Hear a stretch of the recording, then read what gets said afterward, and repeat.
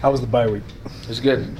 Good. We got a lot of good work in. Then we got some good rest in, so feeling good. Going into that game, you guys had so many linemen injured. What was it like to see the guys that stepped in, step up, and play the way that you guys played as a unit? Right. I mean, lots of guys were able to step up and play well. Blake and Clark were kind of the newer guys to the group that was playing, and I thought they came out and they did their best and they played a good game. And so moving forward, we're just trying to keep getting that unit fit together just right and get everybody knowing what to do and how to do it the best that we can. So we're just working on keeping the unit tight and moving forward. You know those guys, and you knew what they were capable of. Did either of them surprise you with their performance, or was it just, yeah, that's what I expected them to do? I kind of expected them to play like that. I mean, they had a good week of practice and have practiced well up until this point, and so when it was their turn, it was just like, all right, it's your turn. Let's get it done. So. You've had Clark line up on either side of the last 2 games. What can you do to help a guy out who's making his first or second career start? Communication is key, really, with regardless of whether it's your first start or your 20th. As long as we're communicating well, everybody knows what to do. I feel like that's just the best thing you can do: communication and just making sure everybody stays calm and cool. You're going up against a team that gave up a lot of rush yards. Air Force, of course, kind of has a unique approach to the game. So how much do you read into that? How much does that affect what you guys look at? Or is it, they're different than we are, we got to do our own? Right. I mean, Air Force is a lot different than we are, and that's true. But they were able to get after them pretty good. Like you were saying, they were able to run the ball effectively and do their thing. And that's because Air Force plays a pretty physical brand of offense. And so if anything, it tells us that whoever's going to win this game is going to be the team that's more physical on Saturday night. And so, looking forward to that. We need to do our best to prepare ourselves for that type of game, and it's going to be, a cold night in Logan, and the more physical team's going to win. So we'll see who that is. What's the impact of having Coach Grimes on the field as opposed to the booth for your position group personally? It was cool. Coach Grimes, he's kind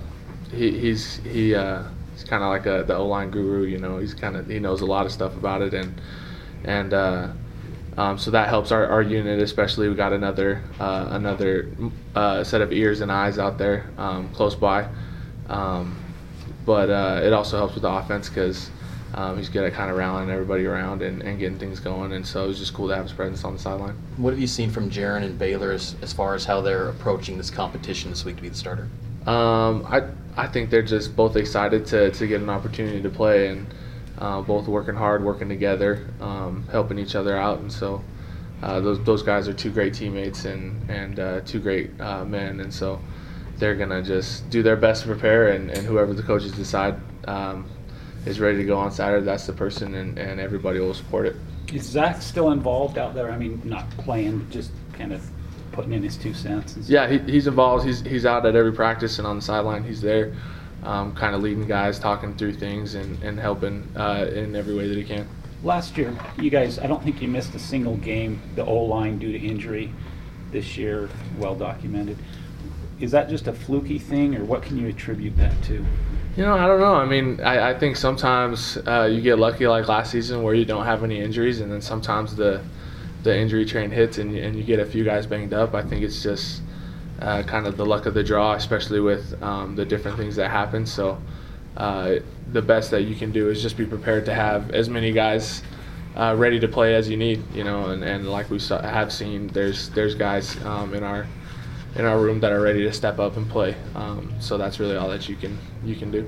Utah State got you guys last couple of years actually. Do you guys think about that or use that as motivation, or is it just kind of, this year's this year, we're not thinking of those? To a certain extent, maybe. I mean, you look back and you don't want a repeat of what happened in previous years, but you want to kind of learn from your mistakes in the past years and move on to the next game to make them better. And so this year's it's a whole nother year. It's a whole different game, and we're just focused on getting ourselves prepared for Saturday.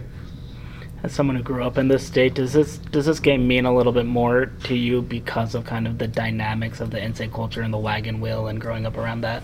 Yeah, I mean it's a fun rivalry game, and